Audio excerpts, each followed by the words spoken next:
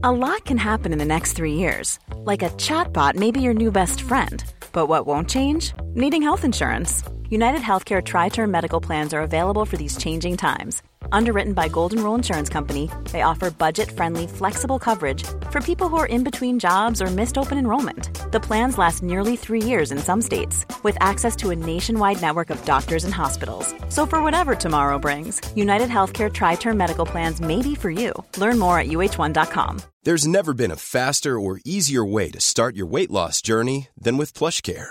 PlushCare accepts most insurance plans and gives you online access to board-certified physicians who can prescribe FDA-approved weight loss medications like Wegovy and Zepbound for those who qualify. Take charge of your health and speak with a board-certified physician about a weight loss plan that's right for you. Get started today at plushcare.com/weight loss. That's plushcare.com/weight loss. plushcare.com/weight loss. Now, regular viewers will know that I've done the Tom Jones joke to death by now, but still, it's not unusual for a television episode to go through some major changes between conception and broadcast. Thus, for Star Trek, a show where the bounds of possibility were not regulated by either space, time, or common sense, the writer's room has had all sorts of nonsense flowing through it over the years. My name is Adam Cleary, and these are 10 iconic Star Trek The Next Generation episodes that were almost completely different. Number 10, Encounter at Farpoint. Given that it's the only time where absolutely nothing is technically off the table, it's almost cheating to include the pilot of a show in an article about dramatic episode changes. But nevertheless, the original treatment for Encounter at Farpoint, or Meeting at Farpoint as it was called originally, is so wildly divergent from what audiences ended up seeing that it's still worthy of inclusion. The rough synopsis is as follows. The Enterprise D has just successfully completed a routine mission and heads to Farpoint Station for a change in crew. Captain Julian Picard, its commanding officer, is saying goodbye to his first officer, Kyle Summers, who has been promoted to a captain himself to take command of the USS Starseeker. While Security Chief Lieutenant Masha Hernandez is staying on board, they are being joined by a host of new recruits, including Lieutenant Commander William Riker, his best friend Lieutenant Commander Data, Dr. Beverly Crusher, and her daughter Lillian. As they prepare to leave orbit, an Anoi ship appears and destroys the Starseeker. The Enterprise manages to avoid annihilation by beaming down to the planet's surface, but is captured by the highly advanced ape-like Anoi, who enslave them and force them to mine the planet for its unique mineral ore. An adventure of sorts ensues, and the crew is finally freed by Counselor Troy, who discovers that their captor's ship is in fact a life form who feeds on the planet's ore to survive. Also, Troy has 4 boobs. Number 9, Conspiracy. Despite having the seeds planted for this story earlier in Season 1, Picard warned about an insidious plot at the heart of the Federation in the episode Coming of Age, Conspiracy was actually dramatically rewritten before Paramount would sign off on the script. Stop me when you've heard this one before. Rather than the 6-legged Cronenbergian nightmares scuttling into the mouths of brainwashed officers, the actual villains of the piece were a rogue cabal of high-ranking Starfleet officers. Despite having spotless service records and decades of heroism between them, they viewed Federation policy as too weak to survive the oncoming problems the galaxy faced and were going to do something about it. By staging a fake threat to the security of Earth, they planned to use special powers granted in its defense to overthrow the Federation's leaders and appoint Starfleet as its de facto military rulers. However, Captain Picard, initially involved because the conspirators believed he would be sympathetic to their cause, uncovers the truth and foils their plans. The story was scrapped after Gene Roddenberry refused to approve a story that cast the Federation in such a light, and in the end, the parasite alien angle was written instead. However, the concept lived on long enough for it to eventually find new life as the Deep Space Nine two-parter Homefront and Paradise Lost. See, that's where you've heard that before. Number 8, The Neutral Zone. Less of a dramatic rewrite owing to creative differences or studio interference this one, and more just a product of the 1988 Writers Guild of America strike. You see, I'm not sure how obvious this premise is to all of you, but if you don't have any writers, then amongst other things, you can't do any writing. You see how that works? A shame though in this specific example, because The Next Generation was winding up for arguably its most important episode yet, but had to pull the plug on production about halfway through. By the time they picked it up again, they pretty much had to just cobble something together from what they already had, despite the fact the entire second half of the episode, and the dramatic plot twist that it was all built around, didn't actually exist. That plot twist? A Federation Romulan team-up storyline that would see the old adversaries put aside their differences to defend the neutral zone from a terrifying new alien race, the Borg. In the end, there simply wasn't enough time to set any of that up, and the episode instead just ends with absolutely not Gul Dukat here rocking up to say, "Oh, well, yeah, all of our outposts got destroyed as well, so see you around, I guess." Number 7, the best of both worlds. While the development of the Borg storyline did have to take several detours along the way, Paramount knew that they wanted to end Season 3 with an almighty cliffhanger. They wanted planet Earth itself hanging in the balance, but how they did that was the source of some debate. Initially, the show's writers had resisted the suggestion that the Borg needed a Queen Bee character. They felt that subverting the usual trope of singular primary antagonists was the true appeal of them as a race, and that by giving them an appointed mouthpiece, a lot of that menace would be lost. Regardless, though, the Season 3 ender was going to require some back and forth between the crew of the Enterprise and the enemy vessel, so a compromise was proposed. Given their raison d'etre of combining the organic with the artificial, the initial treatment for the episode had the collective abducting both Picard and Data before successfully merging them into a single life form. A super Borg that had the experience and humanity of Picard with the incredible strength and computing power of Data. The idea was tossed around for several rewrites until nobody in production could devise a single logical reason why the Borg would actually go to all this trouble when they could just kidnap Picard and use him as a regular drone. Number 6, Time's Arrow.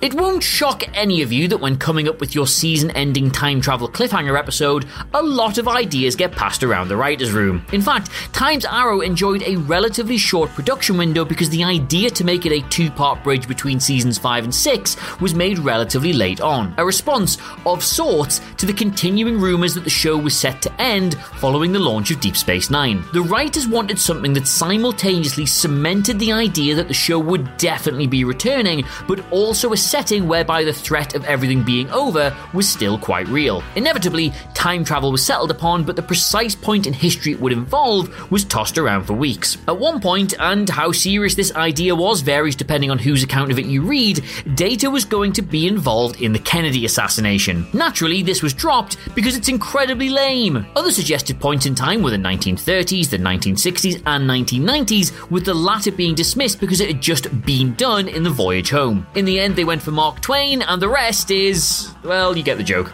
Number 5, Chain of Command. The main difference between the chain of command that was written and the chain of command that we got relates to the episode's length. First drafts were given the green light as just a single installment, with no new captain subplot and Picard swiftly rescued at the end of the hour. But in a theme that's going to become more apparent as this video goes on, the central focus of the episode essentially being a 2-person play between Patrick Stewart and David Warner proved to be incredibly cost-effective, and thus got extended over 2 episodes. Spoiler alert, by the end of this video, you're going to think we should definitely do 10 amazing Star Trek episodes only written to save money, and, well, we probably will. However, the biggest thematic change to the episode occurs when Picard, Crusher, and Worf pay a short visit to Tormund 5 in order to secure passage to their destination from a one Daemon Solok. Originally, this scene was supposed to be a short visit to Deep Space Nine in order to secure passage to their destination from a one Quark. However, despite it being filmed well after the pilot of Deep Space Nine, logistical rearrangements meant that it would air several weeks before Emissary, and Paramount didn't like the idea of effectively introducing their shiny new show in a throwaway scene for the next generation. Time being short, DS9's Replimat set was simply reshot from angles that disguised it, and Armin Shimmerman was replaced by Lou Wagner. That footage is out there though, somewhere in a bin. Number 4, The Offspring. Alright, so no, this one isn't completely different, but in the process of researching some 178 episodes to find ones that were, you're welcome, I'm allowing myself this little palate cleanser because reading about it did amuse me greatly. Season 3's The Offspring, originally written as a budget-saving mid-season filler piece that wouldn't require any expensive locations, shots, or props, was always intended to be a story about Data facing the love and loss of parenthood. It always included Lal, and it always featured featured Data as her father, but a core component that was altered during production was the identity of her mother. Originally, she was going to be the accidental offspring of Data and the ship's computer. Quite how that was going to happen never made it to the page. I presume they but the key premise of the episode was that it was going to be a family comedy where Data and Majel Barrett's automated voice would repeatedly disagree and argue over the correct way to raise their child. On the one hand, you can see why they scrapped that, but on the other, no, I can't. I would have watched the hell out of that. Number 3, Yesterday's Enterprise. Now you're right, it is hard to imagine an hour of television as perfectly produced as Yesterday's Enterprise ever being radically different, but, well, we are 7 entries into this now? I presume you get the premise. Interestingly though, despite feeling a million miles away from the version we eventually got, the initial idea for this episode was always about finding a way to bring Denise Crosby back for a guest appearance. Producer Eric Stillwell bumping into her at a convention and discovering she was more than enthusiastic about the idea. Calling back to the classic original series episode, The City on the Edge of Forever, a Vulcan science team would accidentally change the course of galactic history when, while using the Guardian of Forever, they caused the death of Surek, the father of all modern Vulcan philosophy. As a result, the Vulcans would never discover logic and instead become a warlike race that swept through the galaxy as would-be conquerors of other races they viewed as less enlightened. Spock's father, Sarek, being the only person somehow unaffected by the changes, would contact the Enterprise, with Starfleet themselves now in the final months of a losing war with the Vulcans, and appeal to Picard to help him restore the timeline. He, along with the restored Tasha Yar, would journey to the ancient past and effectively act as a stand-in for Surek himself, all while the Enterprise valiantly held off the Vulcan forces to buy them the time to do so. Rewrites saw the Vulcans replaced with the Klingons, Sarek's role rewritten for Guinan, and Tasha Yar even at one stage taking command of the Enterprise C as a historical stand-in for Captain Garrett. But in the end, the version they settled on was damn near perfect. Number 2, Tapestry. I'm going to lay this one out in one sentence for you, okay? Tapestry was originally pitched as Star Trek's version of A Christmas Carol. Yes, you heard me, Charles Dickens' immortal 1843 novella, later perfected by the Muppets of course, that tells the tale of a crotchety, twisted old miser who is visited by the ghost of his former business partner and the spirits of Christmas past, present and yet to come, who all transform him into a kinder, gentler man. Picard was Scrooge, Q was Marley, and they would revisit Jean-Luc's childhood the moment he took command of the Stargazer and the death of Jack Crusher. Before we go any further, if the producers of Star Trek Picard are watching this, and we know you sometimes do, please make this the entire premise of Season 2, and I will forgive everything about the ending of Et in Arcadia Ego. Sadly, they hit a brick wall with this idea when nobody could conceive a sufficient motivation for Q randomly showing Picard moments in his life. Eventually, the notion of Jean-Luc dying a death that would have been preventable if he'd lived a different life came up, and the script slowly began morphing from there. The end result isn't a million miles away from Michael Caine asking this rabbit what day it is, but nonetheless my soul physically aches that they didn't go down this route. Number 1, The First Duty.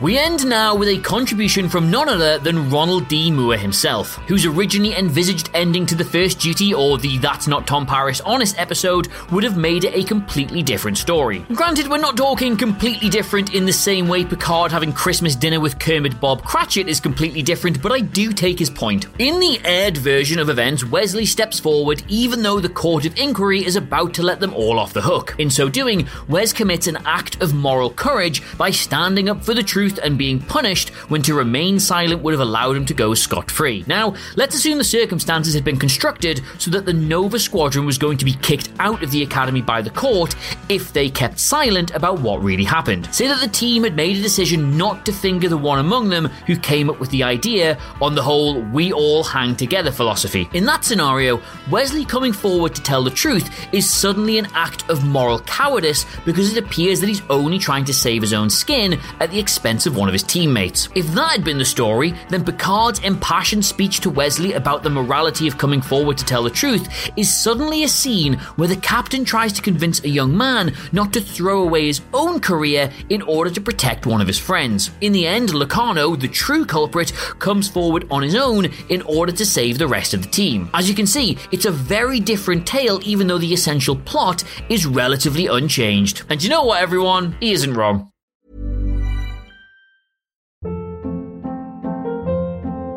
Hold up. What was that? Boring. No flavor. That was as bad as those leftovers you ate all week. Keke Palmer here, and it's time to say hello to something fresh and guilt-free. Hello Fresh. Jazz up dinner with pecan-crusted chicken or garlic butter shrimp scampi. Now that's music to my mouth. Hello Fresh. Let's get this dinner party started. Discover all the delicious possibilities at HelloFresh.com. Hey, it's Paige DeSorbo from Giggly Squad. High quality fashion without the price tag. Say hello to Quince. I'm snagging high-end essentials like cozy cashmere sweaters, sleek leather jackets, fine jewelry, and so much more. With Quince being 50 to 80% less than similar brands. And they partner with factories that prioritize safe, ethical, and responsible manufacturing. I love that. Luxury quality within reach. Go to quince.com/style to get free shipping and 365-day returns on your next order. Quince.com/style.